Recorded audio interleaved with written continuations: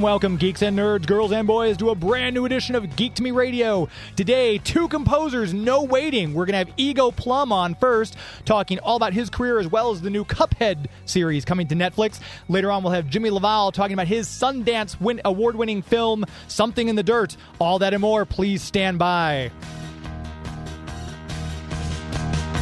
We're talking TV, comics and movies, and video games.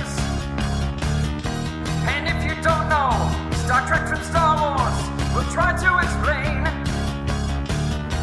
There are 12 doctors for Hogwarts houses, one ring rules them all. To be the greatest Pokemon master, you must catch them all. You must catch them all. Try to catch them all. Gotta catch them all. Gotta catch them all. And if you're driving around the greater St. Louis area tonight, hearing us on the big 550 KTRS, thank you very much for tuning in. If you're streaming us on Instagram, on YouTube, Twitch, or Facebook, hello to you. Thanks for streaming us there. And of course, if you're hearing us after the fact in the podcast form out there in the world, we very much appreciate you listening to us. Make sure whatever platform you're watching this on or listening to, you hit the subscribe button, especially YouTube and Twitch. We're trying to up our numbers there. And of course, leave us a nice 5-star review if you're listening to this on a podcast platform of choice. That always helps us in search engine optimization, helps us to spread the word of our show and what it is we're doing here, talking about all things pop culture. So thank you for all of your support. Right now, my guest joining us for the first part is composer, musician, Ego Plum, talking about the new Cuphead series. I love your wallpaper. My executive producer pointed out, he goes, oh my gosh, there's SpongeBob eyes all over. That's really amazing. I love it. Thank you. Yeah, I enjoy this wallpaper very much. Where did you find wallpaper like that? I got to ask. It's not actually SpongeBob, although it does feel that way. It's just eyeballs. Oh. I found some company on Etsy that just makes this sort of weird retro wallpaper, and I had to have it. Huh. Yeah, that's the first thing that dawned on me is like, oh my gosh, it's like SpongeBob just kind of peering in at you from all these different dimensions. It's very cool, very whimsical. It's very disturbing SpongeBob, for sure. Yeah, no, I'd expect nothing else but whimsical from you. It's amazing all the projects you've worked on. It's got to be a feeling when you're a musician and you're a composer and you've done as much stuff as you have to work on certain shows like this, like Star vs. the Forces of Evil is one of my all-time favorite shows. Obviously, SpongeBob, Patrick Star, now you're doing Cuphead.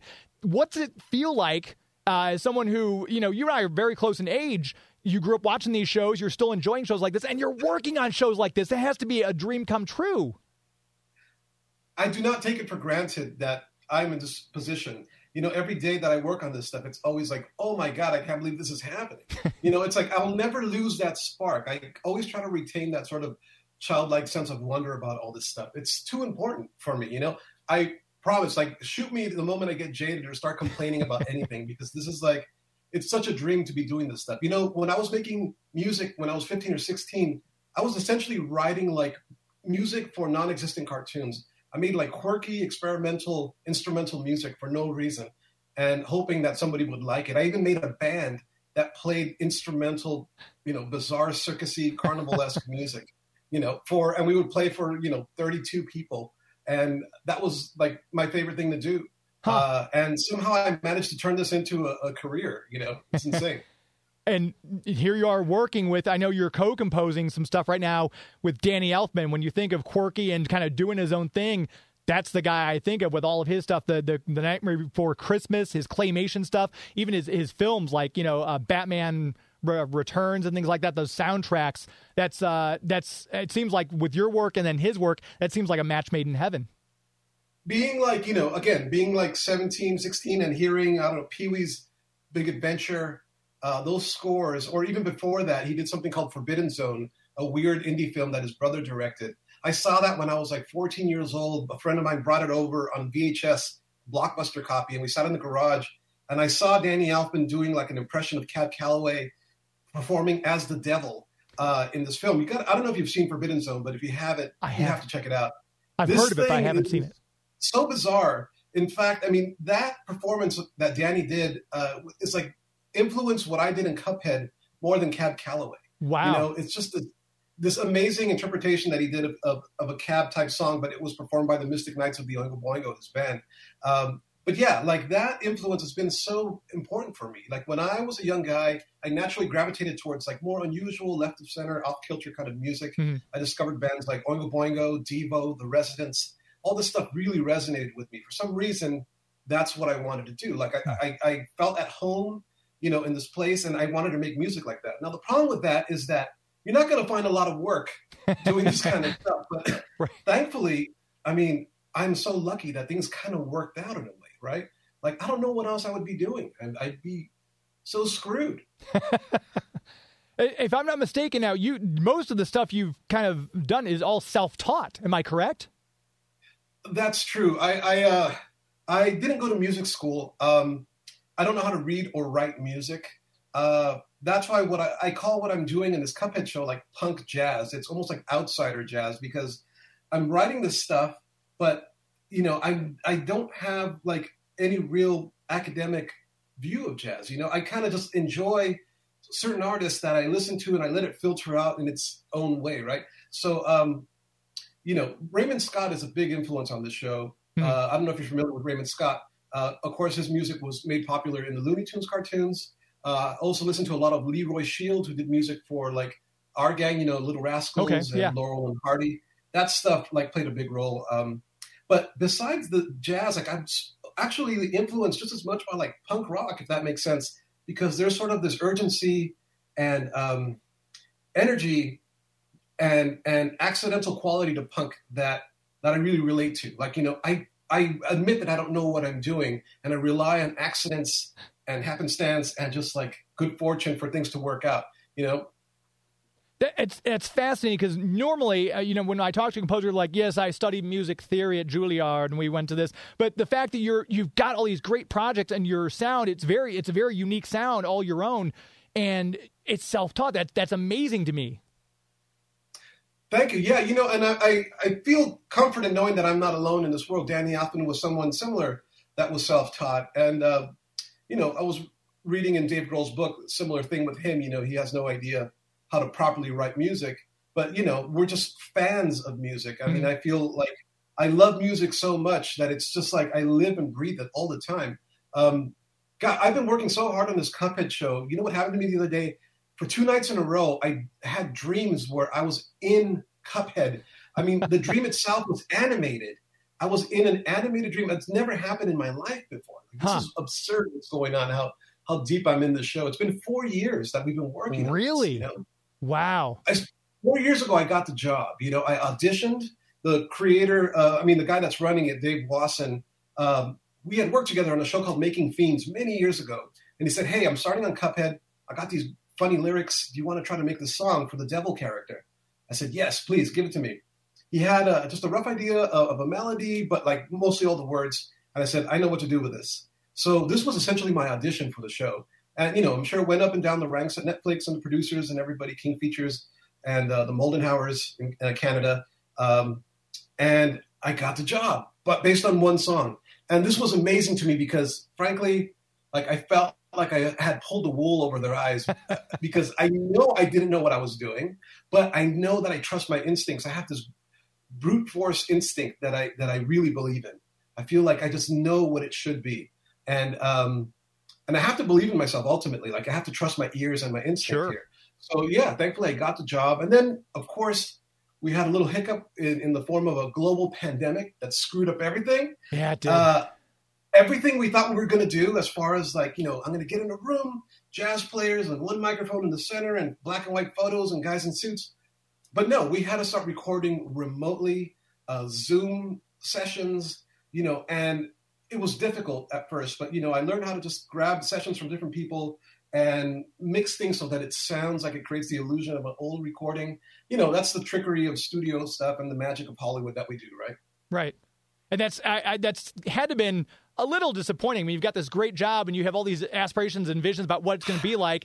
And then Yes. We're all going to be in our own little... And I know we've talked to musicians, voice actors who are used to doing things in an ensemble, and now they're quickly scrambling to set up a sound booth in their closet.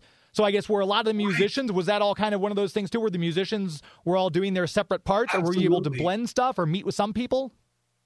A lot of musicians had to, for the first time, learn how to engineer and record themselves. And this also happened with our voice actors, who a lot of times were doing singing for songs that I was writing. They had to be set up with like home kits, and like Wayne Brady's like setting up in his probably in his closet or something with like microphones and a laptop and all this stuff. I mean, it was wild. Everyone had to figure it out for themselves. Of course, the studio helped us, but it was tough. It was not simple, but we got through it. We lost a lot of time. This show should have came out a while back, I think. I mean, I don't want to say dates, but it's been a long, long process. But I'm just so glad it's finally here and people are going to finally see it. Have you had a chance to watch anything yet? They didn't send me any clips, which is fine because I don't always get clips or screeners or anything like that. But I wanted to ask you because I think on your website it states that it actually drops tomorrow on the 14th is when it hits. Did they change that date from when your website says? Yeah, it's the 18th. It's the 18th. Okay, the 18th. On the website.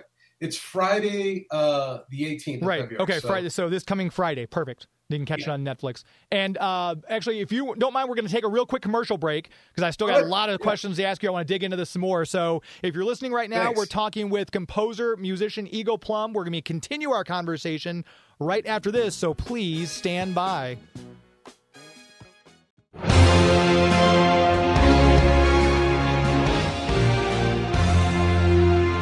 Hi, this is Andrea Romano. I happen to be the voice director for many animated series, including the Justice League. You are listening on Geek to Me Radio. We are back. Geek to Me Radio on the Big 550 KTRS, brought to you every Sunday night. I'm your host, James Enstall. And I want to make sure we tell you about our official movie sponsor, Marcus Theaters and Movie Tavern. If you go to the website, marcustheaters.com, you can check out all the movies that are playing right now. I've got the website up. They've got their Academy Award nominated films. If you go there, you can see, if you have missed some of them, you can see West Side Story, you can see Belfast, Licorice Pizza, Dune. Joey V just gave Dune a very high rating. You went and saw it, I guess, was it yesterday? You went and saw it? Yeah. Last night, and West Side Story, all those movies are up. A lot of new movies coming out. The Batman will be out here before you know it. We're coming up on March here very quickly. It's right around the corner. But, of course, the new Liam Neeson movie is out. They've got a ton of movies. Death on the Nile, which I just saw the press screening of earlier last week. Gorgeous film. I highly recommend that one as well. Go to the website, marcustheaters.com. You can find the Marcus Theaters or Movie Tavern closest to you, locations in over 20 states. And if you download the Marcus Theaters app for your smartphone, if you're out driving around, you want to see a movie, it'll immediately find the one closest to you. You can buy your tickets and get your concessions right through the app so that you can just pick them up for a more contactless experience when you get there. Never a bad time to see movies. Movies make great gifts. If you want to give out some birthday, anniversary, whatever, some movie gift cards are always a great gift. Start with the website, marcustheaters.com. Very proud to have them as the official movie sponsor here on Geek to Me Radio. As we always say, it's the best movie-going experience in the galaxy. We're chatting here for a little while longer with Ego Plum, all about the new Cuphead series. We were talking a little bit during the break, Ego, about the fact that this was one of the ones you were so excited about and you had to sit on for so long. How when were you finally able to start discussing it? It feels like this week, honestly. Netflix has its own sort of way of getting information out there. And I have to almost be careful. I have to almost bite my tongue if I have to remember what I can and can't say. Sure. But yeah, I mean, that's why I'm kind of bursting at the seams about it, really. It's amazing. This is like sort of my first day of just doing publicity on it. So it's exciting to talk to you. And that animation, I mean, you've listed as some of your inspirations that old school 40s and 50s Looney Tunes type of stuff. And the animation for this lends itself so well. My niece is obsessed with the video game Cuphead. So were you familiar with the property before you got the gig? Did you go back and play it? How did you kind of get into the aesthetic of the series? Like a year before I got the job, my friend Steve says, "Hey, Ego, you got to play this game Cuphead. Have you heard of it?" I said, "No, what is that?" And I started playing it, and it just blew my mind. I had never seen anything like this. It really felt like I was in an old Fleischer Brothers cartoon. It was incredible. So when I got the call, I was beside myself with excitement, because this felt like exactly what I wanted to do. Like all roads had been leading me to Cuphead. Yeah. And I felt so at home in a project like this. And we were talking too about Star versus the Forces of Evil, which I have great affection for that series. And I guess I was misled a little bit, because I was looking at your IMDb thing, and sometimes I'm looking over stuff and it says 9 episodes of this series, which you'll come in and work on. But you corrected me, luckily. You said you composed the ending song that comes out at the very end of each episode. That was all you. Yes, that's right. That's my contribution to the show. I wish I could have worked on the series for sure, because Dave Wasson was initially involved at some point, the guy that's running Cuphead now. Mm-hmm. No, I ended up just doing this one thing, and it's nice to get a royalty check from that now and again. Yeah. Sure. When you look at all the projects you've worked on, is there one? Obviously, it sounds like Cuphead's right up there, but is there one that you kind of felt was like, oh my gosh, I get to work on this series, or I'm so proud that I was able to contribute to that series? Was there one that kind of stands out above the others? I mean, there's many reasons why I'm very proud to work on a lot of the shows I've done, but the fact that I've gotten to write music on SpongeBob SquarePants is sort of is one of those things where I feel like if I died today, if I got hit by a train, like I left a mark, like it's such an iconic and important show. And I've written music for that show, it's and songs in certain cases. That's been really special. And my collaborations with C.H. Greenblatt have all been really special as well. That's the guy that created Chowder. And then we worked on a show called Harvey Beaks together. Yeah. And then Jellystone, which is the Hanna-Barbera reboot. Mm-hmm. And that's been super special too, because I essentially got to rewrite themes for Yogi Bear, Huckleberry Hound, like all these iconic characters from Hanna-Barbera, like were essentially handed to me to sort of recreate themes for them. So that was an amazing project, because I really got to be myself musically, experimental and odd and strange, and all use like unusual instruments, like a dozen kazoos playing in unison. Like it's a lot of fun, weird stuff that I got to do. And you are a musician as well. If I'm not mistaken, you at least guitar, drums, piano was one of the ones that you're sure. So yeah, I won't say I'm very, I'm not like a virtuoso. I'm not very good at anything. I'm just okay at a lot of things. And that allows me to sort of be able to create a lot of these scores by myself. Anything except for like woodwinds or strings, and then I bring in other musicians. But for the most part, if I need to recreate like something that feels like a band, I could play every single thing. There's been certain scores where I performed every single thing because I can. That involves keyboards and pianos and every kind of guitar and banjo. And that's also a question of what a studio could afford. In certain cases, I've had an orchestra, and that's been amazing. I was the first person at Nickelodeon to record with an orchestra. We did that a few times, and that was phenomenal. It was actually, I just got to tell the story about the first time I was in front of an orchestra. I was so overwhelmed and intimidated at that time because, we had these like our music editor and copyists, like we had these big books with all the score, right? And everyone's sitting. Steve Bartek is sitting there. He's conducting, and then we have our engineer and everybody and the director. And everyone's got the books, and the orchestra's playing, and I'm looking at the pages, and I don't know what the heck I'm looking at because I don't know how to read music. So do you remember when you were in school and like you'd look over to your friend to see what page you were on, and you would like, page 46, you turn to page 46? So that was me doing that thing. And I had this moment of clarity, like an epiphany, where I was like, what am I doing? Like, I'm like Luke Skywalker. I need to use the Force and turn off the thing and just trust my ears. And at that point, I closed the book and just sort of sat back and I listened, and I knew the music was right or wrong just by listening. It didn't matter what was on the pages, so that was like a moment of clarity for me. I have to trust what I bring to this, right?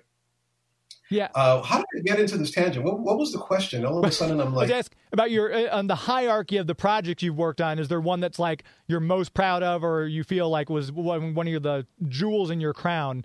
But it was a good segue. I love the story. That was great.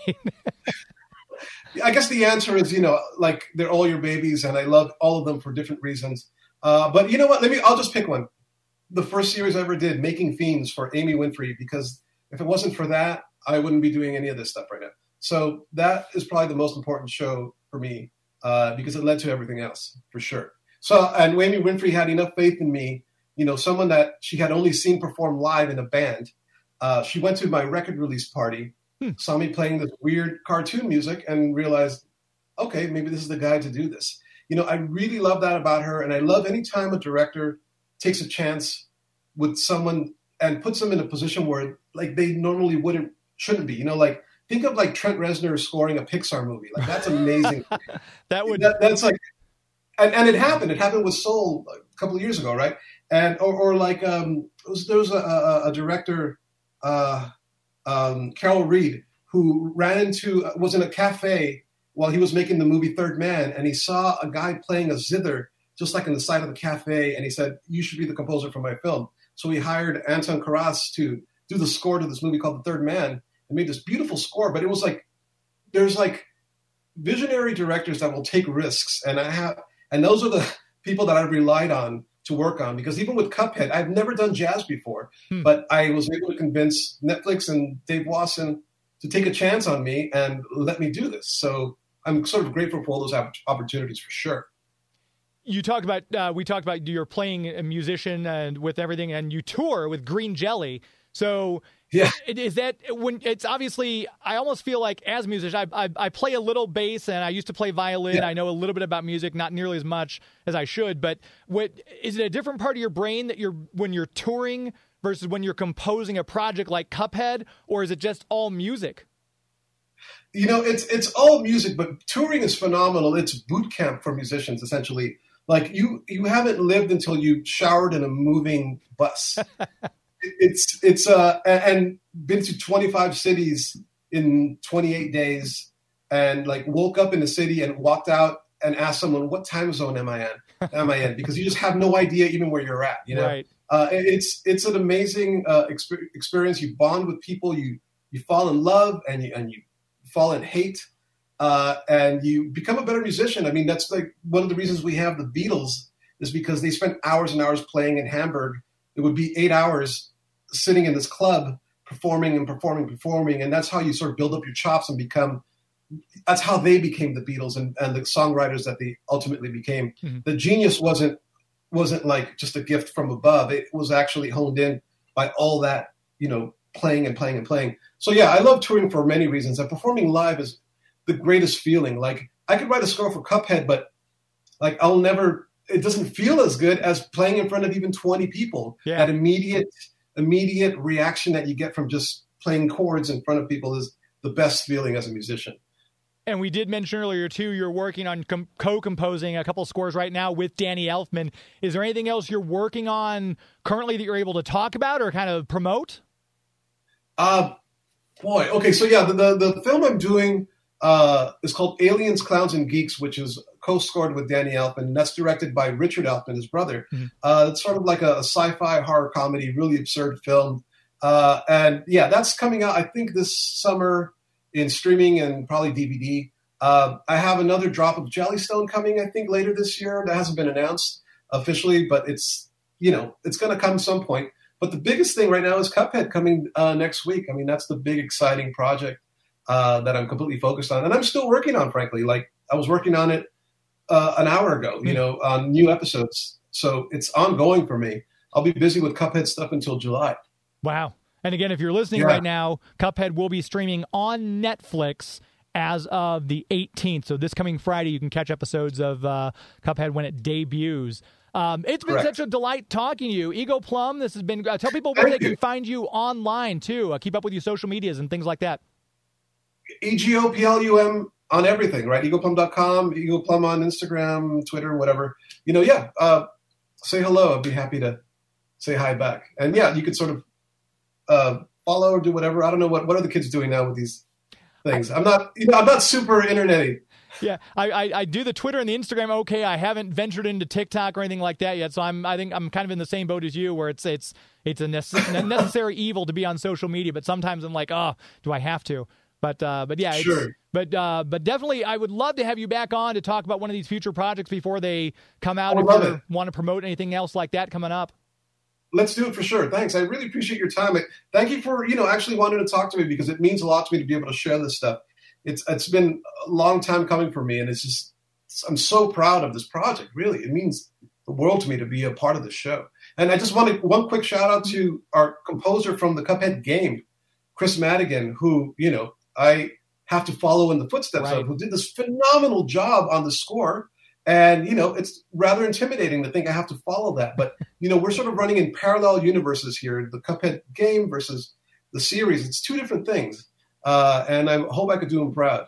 Yeah, I mean, I'm very excited to see the series when it comes out. I'm going to be waiting probably right there at 11:59 a.m. on Thursday so I can check it out as soon as it drops. My niece might beat me to it, though. She's a big Cuphead fan as well. Amazing. Absolute delight to talk to you. Ego Plum, if you're listening, make sure you follow him on his social medias. EgoPlum.com is the website. We'll put a link to that in the show notes as well so people can check out your site. Thank you. Thanks so much for your time today. It's been a great pleasure to talk to you. Cheers. Thank you. Take care. There he goes, Ego Plum, the composer. Make sure you check that series out. And again, follow him on, check out his website. Gorgeous website, too, with a lot of the stuff he's got, videos and everything like that. You can see those as well. We're going to take another quick commercial break. We're going to come back, and you're going to hear my interview with composer Jimmy LaValle. So please stand by. Hi, this is Dean Devlin, director of Bad Samaritan, and you are listening to Geek to Me Radio. We are back. Geek to Me Radio, heard here every Sunday night on the Big 550 KTRS. Want to make sure we tell you about our premier sponsor, the reason we are here talking to you right now, and that, of course, is the Greater St. Charles Convention and Visitors Bureau. You know them from the website, discoverstcharles.com. What a great place to visit, and we're so lucky to be here in the greater St. Louis, St. Charles area where it's right in our backyard. Just cross the Blanchette Bridge, boom, there it is. From a historical standpoint, all the cool things there are to see there. If you're a foodie, my word, there are so many great places to eat all over that entire area. I always recommend cocktails at Tompkins House, either before or after dinner. If you're a barbecue fan, there's Salt and Smoke. You go over to the streets of St. Charles, there's pizza, there's sushi, anything you can imagine. It's all right there. And, of course, the big festivals. There's always something going on. There's an ice sculpting festival just took place last month. Christmas traditions, we always talk about that going on down there, the largest running and longest running Christmas festival in the country. Before you know it, Legends and Lanterns will be here in October. Check out the website, which is discoverstcharles.com. That'll give you an idea of anything going on. Click the events tab, and you can see what's coming up. The Scottish Heritage Day festivals will be right around the corner here in April. There's always something going on, and if you haven't been there for a while, it's time to go back. If you're listening to this right now and you're from outside the greater St. Louis, St. Charles area, maybe you want to plan a trip, this would be a good time to plan a trip to St. Charles, someplace if you want to visit someplace new with a lot of history, a lot of great options, a lot of things to do, a lot of nightlife. If you like the nightlife, if you like to boogie, City of St. Charles has something for everyone. Once again, the website, discoverstcharles.com. That's discoverstcharles.com. As we always say, it's an historically good time.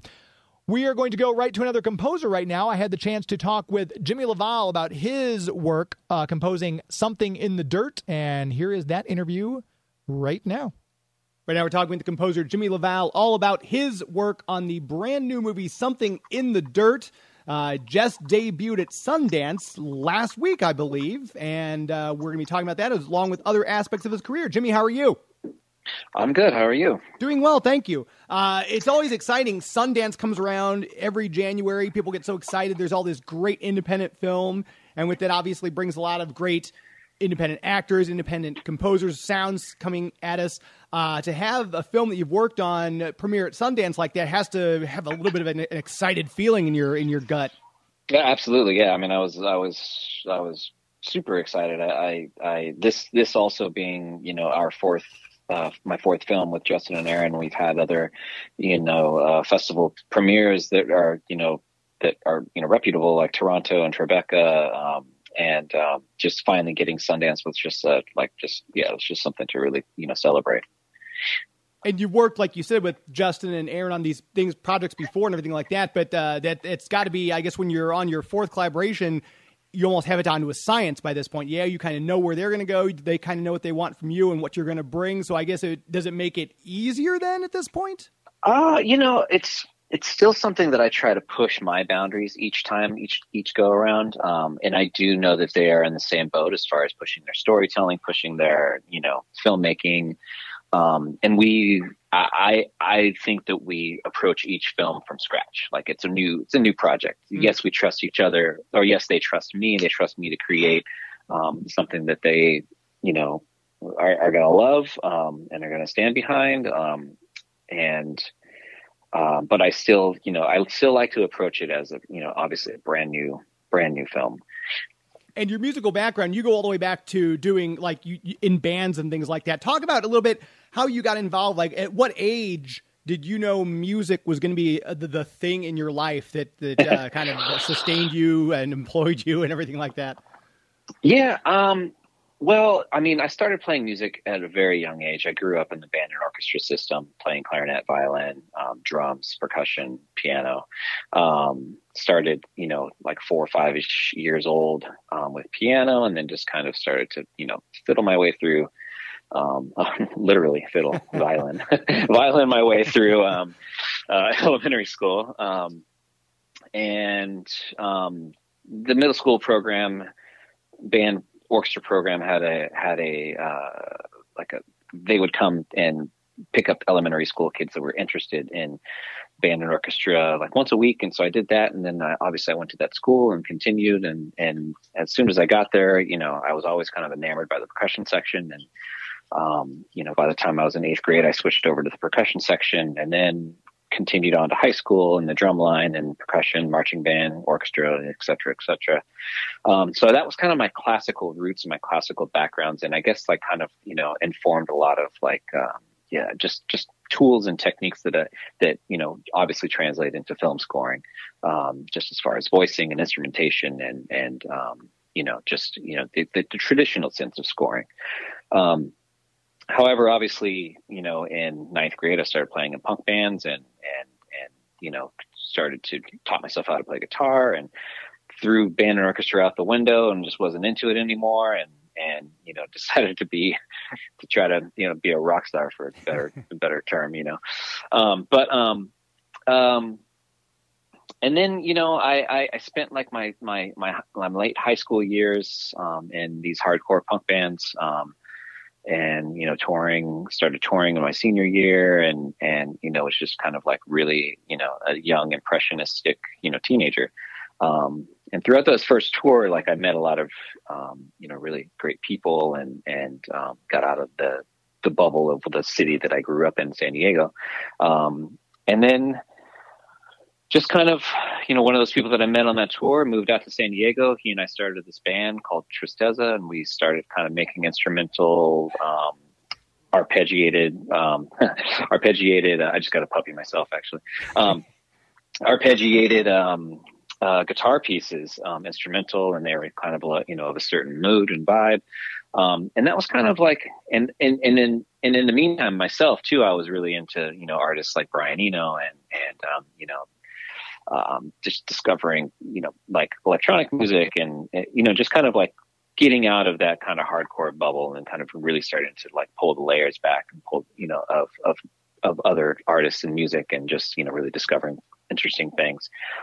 Anyways, long-winded way of saying that I basically kind of then fell into making, what music that, I still make now, and just kind of started to kind of find my way and find my voice and started to create, music that was instrumental and atmospheric and had a lot of space, was melodic. And so that kind of led me to releasing records. And so for most of the 2000s, I was, was finding myself with a lot of success in the, film licensing, TV licensing sync world. Mm-hmm. People were coming to, using my songs in a lot of, TV shows. And, obviously they're instrumental and they kind of, you don't have to pay away the lyrical quality or the vocal or, it could be used under anything to kind of set a mood if it fit to the vision. And so that kind of just led into, in around 2009, I believe, or 2008 or 9, I played this show in Albuquerque, New Mexico, and the bass player of the band that played with us was from Dallas. And we had mutual friends, and he said that his friend had made this documentary, and she used a bunch of my music, and they knew that they were playing a show with me, so they brought the DVD to share the film and see if it was cool to use the music. So on tour, I basically, I then took that DVD, and on the rest of the tour, I watched that film, and it was a documentary about a little girl who was born with a certain rare condition, and the documentary followed her from all the way from her birth to the time she was 13, and just kind of like followed her story. And I think that was the film that I was just like, oh my God, this is a really just kind of amazing, powerful story. You're using a ton of my music. What if I just scored it? And it was something that I kind of like, I never really put it together. Like I never really put film scoring together. I thought that was something that I wanted to do, or thought that was something that, somebody actually did. It just didn't really resonate. I just didn't, of course somebody makes music for movies.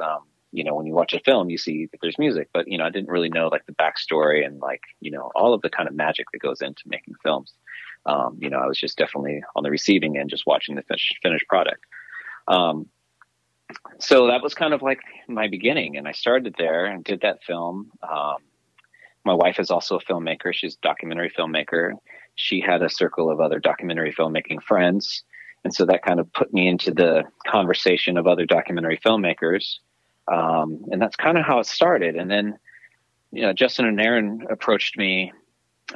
Justin and I go way back to, he was hired to film me making a record back in 2005, 2006. So he followed me for some time with the camera. But back then he was just kind of, doing exactly as he should, trying to disappear as a camera person, operating and documenting, someone, to be kind of, so he was just, my memory of him was just this quiet guy that kind of was around. And then, of course I had conversations with him here and there. But for the most part, he was just kind of, in the shadows, just filming. Of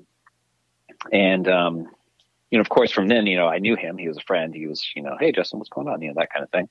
I moved away from San Diego. I moved back to LA, or down to LA. And I think it was 2011 or 12. Basically, Justin had reached out and said, I wrote this script. I wrote this film. I'd love to talk to you about it if you might want to score it. Like, I was listening to your music the entire time, and I just think it would be great. And I was like, oh, cool. Yeah, definitely. And at that time is when I met Aaron. And at that time is when they gave me a copy of Resolution. And, I met them and hung out, and it was great, and came back and watched Resolution. I was just like, holy shit, this is a movie. And just was kind of like, I didn't know. I had no idea what he had done, how he kind of had, progressed as a filmmaker. And so that was kind of the beginning of that. And, that led into now 20 or so, whatever films that I've done since. It's interesting to think, too, because you start out, obviously, with your band, then you kind of switch gears and you're doing different types of musical work for your solo work with the Album Leaf. Then you go into documentary film, and now you're doing these features and everything like that. When you, obviously, you're kind of in a zone with your band and everything like that, and then you start with Album Leaf. When someone says, hey, we'd like you to score this documentary, and you see they already use pieces of your music, did that influence the music you ended up using when you did that first documentary, or did you kind of want a clean slate, still use your sounds, but adapt it? How did that first project work for you? Yeah, back then I was more kind of not as confident, not as, I didn't really know what I was doing. I was definitely leaning more towards kind of, going from the temp and trying to kind of recreate it in my own voice, that kind of thing. But definitely it was inspired by the temp music that was used. There's even, it's funny, like sound alikes of songs, of my own songs. But, basically the record is actually released it's called Tori's Distraction. And so you can hear that score. At that point it was definitely more along the lines of, I hadn't really found my voice. I didn't really know what I was doing. I was still learning. And I still consider myself still learning for the most part. You know, you always have more to learn, but yeah, but back then it was more, okay, this is what they used. How can I do this again and not make it be the same thing, but it's close enough to still, you know, be influenced by or inspired by, but it still stands on its own. And to be honest, like for me, like I really love that score, but it's not cohesive in any way. It's not really, you know, there's no thematic through line. There's no, there's a lot of mistakes, you know, as far as like traditional film scoring. But I also think that, you know, has continued to kind of inform the way that I score film, and maybe what kind of, you know, might make me unique in that sense of not kind of following the traditional kind of film score rules. And I think that that's resonated and you know, obvious through a lot of the composers that have started, that are primarily, you know, have an artist band background and have crossed over into film scoring, that there's, you know, there's a lot of exciting film scoring happen because those traditional rules are kind of being broken. And obviously documentary film versus feature film, you're kind of different types of music, different themes. It's still your sound, though. So when you're doing a feature film, where do you start from? Do you start with going through the script? Are you seeing storyboards? Kind of how do you kind of sculpt a theme for a feature in your mind? What are your building blocks there that the directors and writers are giving you? And we're going to talk about that more with Jimmy LaValle right after this break. You're listening to Geek to Me Radio here on the Big 550 KTRS. Hey guys, this is Echo Kellum, aka Mr. Terrific, and you're listening to Geek to Me Radio. We are back. This segment brought to you by Bugs Comics and Games, our official comic book sponsor here on Geek Me Radio. Check out the website, bugscomicsandgames.com. You can also give their Facebook page a like, which I know Tim and Larry will appreciate. If you go to facebook.com, seek out Bugs Comics and Games, and give that page a like there. If you're looking for someplace new to get your comic books, if you want someplace to go where you're able to get a discount, go out to see Larry and Tim out at Bugs. Join the Avengers Club. It's a lot of fun. You get your own Avengers Identicard, and you start earning discounts on the things you buy. So if you're wanting to save a little bit of money in this time when we see the prices and everything else going up, that's a great way to save some money while continuing your weekly enjoyment of getting your new comics and keeping up with all the new titles like Silver Surfer Rebirth. The new Daredevil comic and the Devil's Reign that's out right now is fantastic stuff. Batman's really good right now. A lot of great comic books to get out there and read. And if you're looking for something new, maybe you want to get your son or daughter to start something new, Larry is really great. I always see him coming in, people come in with their kids and like, yeah, my son likes Spider-Man. He's like, what era Spider-Man? He'll go through his stuff, find stuff that the kid might like. It's really cool to see a store owner take that much pride and that much attention to the needs of his customers. So again, check them out. bugscomicsandgames.com is the website. Make sure to give the Facebook page a like as well. We're very proud to have them as the official sponsor for our comic books here on Geek to Me Radio. Continuing our chat with composer Jimmy LaValle, before we take that last break, we're asking him about what he considers the building blocks of composing music for a feature film like Something in the Dirt. It varies. Obviously, it changes. But for the most part, with Justin and Aaron, I've always had a script beforehand, before seeing picture. And then with that script, I, start to kind of think about, I basically kind of just then do some initial kind of responses and create, music based on what I found in how I responded to the script. And then continuing from that, then I basically, then I get picture and either everything can go out the window, as far as what I created, or, things actually start to work and I start to kind of like fine tune whatever cues I created to picture. That's doing the process with them. And with documentary, it's ever changing, obviously. And, the story can be changing as the filmmakers are creating the film.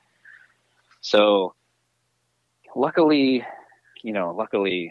working with my wife, Kate Trumbull, and her films, I'm kind of brought on very early on, and I know what she's going to be making a film about. and this could be, I mean, this could go for any, documentary that I'm kind of signed on to before they start filming. But I definitely know what's happening and what the content is. And, I don't know how the story's going to unfold, but at least I can kind of take those, themes, storylines, characters, and kind of put those, in my head and try to kind of like create basically I kind of like to create like a huge, canvas of tone, mood, drone. Oftentimes I'll just give a lot of kind of beds of music without any melodies or without any kind of like, thought out or without any kind of lead instrumentation, just a lot of like kind of just, beds of music that can kind of, be sat in and if they're working, as we're going through, then I can start to then take those beds and build on them.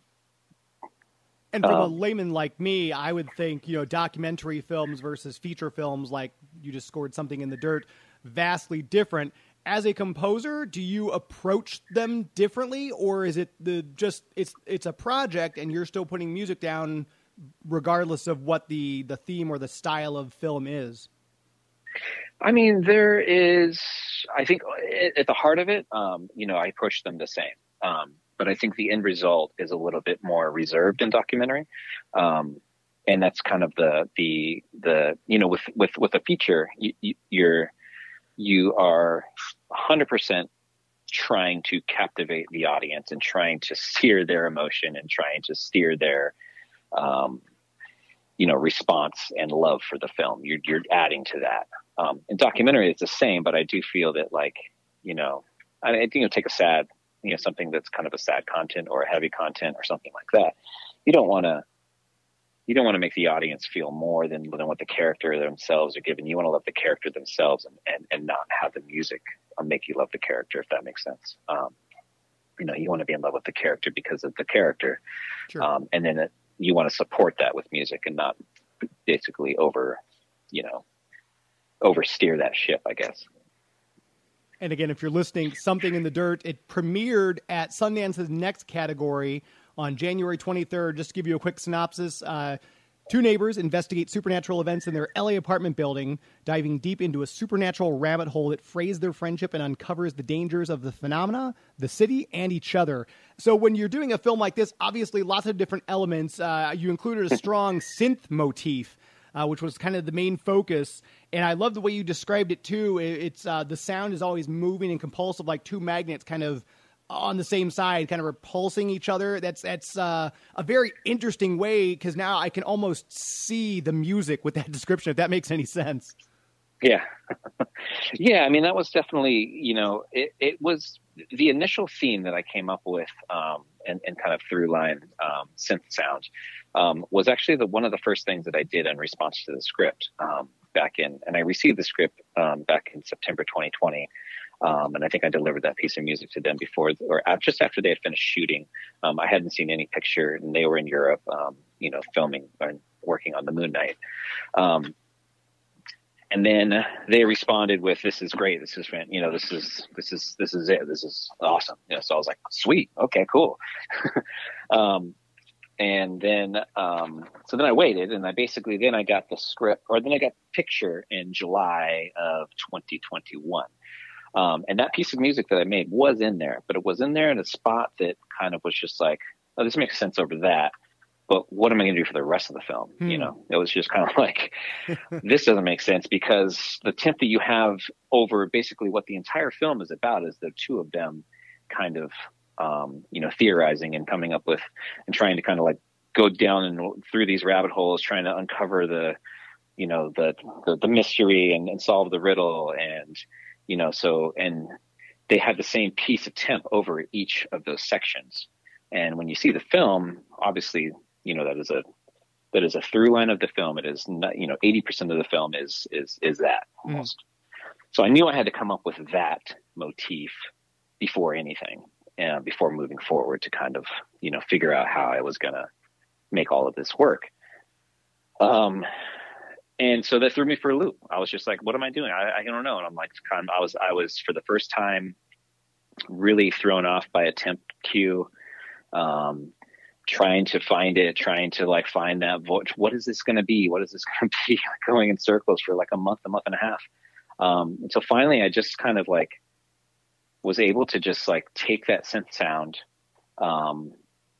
and kind of strip it apart. Cause I mean, not to get too nerdy, but like basically what I did to make that sound is this new synth that I had just gotten then. It's called Innovation Summit. They added looping envelopes, and basically, you know, it's that. So it loops. So when I hit a note, you can also enable the looping envelope. You can change it to change the rhythm, in the cycle. And then you can also send it to like pitch, you know, to manipulate its pitch. So I did that. And then I was able to take that sound and then kind of like take off the looping envelope and see what that sounds like. And then, oh, okay, cool. And then it's also moving if I keep hitting the same note like this, and, you know, whatever. That's kind of the nerdy back end of it. But also that like was able to like, okay, cool. Like here's this new motif and new theme that I came up with based off of the original theme. It's the same sound, but it's different. And with that side, I can actually, you know, start to just kind of like layer in other instrumentation and take over that melody, and go different directions with it and really stretch it out and kind of build it here and take it back there, and be able to, you know, utilize it and have it sound like obviously our main theme and our through line, but not, you know, so repetitive that it's just the same cue. And you can check out Jimmy's website, thealbumleaf.com. We'll put a link to that in the show notes as well. So 3 films in 6 months. Are you taking a little bit of a breather? Are you already knee deep into the next project? No, I mean, that was that time. That was a blip in my that was about 3 years ago or something like that. 2 or 3 years ago that I'd done those 3 films. Now I'm kind of back in the Album Leaf saddle, working on new record, trying to get that stuff out. I also just did a 60-minute sleep song for the app Calm. Oh, neat. Which actually released today, 30 minutes ago. Just came out. Yeah. So if you're listening, go out when and check that out when we now. started our interview, when we started our interview, that came out. So that's out. I've had a couple other singles kind of come out here and there, but for the most part, I'm working towards a new record, and that will be out probably likely in the fall, as well. So until then, I'm open. If anybody's listening, I'm free for hire. Perfect. So if you're listening right now, hit him up. I guess the best way to contact you is the website, thealbumleaf.com. Is that the best contact for people who want to keep up with you? Obviously, you're on social media as well, correct? Yeah, any of those channels, there's a contact. Perfect. Very exciting. So we'll be excited to see Something in the Dirt when it does come out, and hopefully like you said, you can get the album to come out corresponding wise in the fall. And make sure you keep up with that. We'll have a link to that on the website as well. Thanks, as always, to Joey V for making the show sound and look as good as it does. Thank you to all of you for watching on the various services. Max on Movies is up next. He's got an interview with Famke Janssen, and he'll have his Death on the Nile review as well, so stay tuned for Max on Movies. Thank you to all the listeners. Thank you to Ego Plum. Thank you to Jimmy LaValle. And until next week, my friends. That's a show.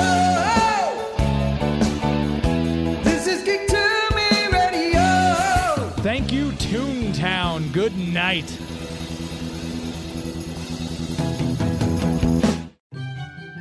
Hey kids, are your parents about to buy you a shiny new toy from Amazon? Hi, I'm Chucky. Wanna play? Well, don't be selfish. Share some of that money with us. Before going on Amazon, make sure to type in bit.ly/geek2me in the web browser. It will look just like Amazon.com, except it'll say Referral Geek to Me Radio up top. And then when you check out, a tiny percentage will go to support the show without costing you 1 cent more. So before your parents get you that gizmo, gadget, or widget, make sure they type in bit.ly/geek2me in the web browser. bit.ly/geek2me. bit.ly/geek2me.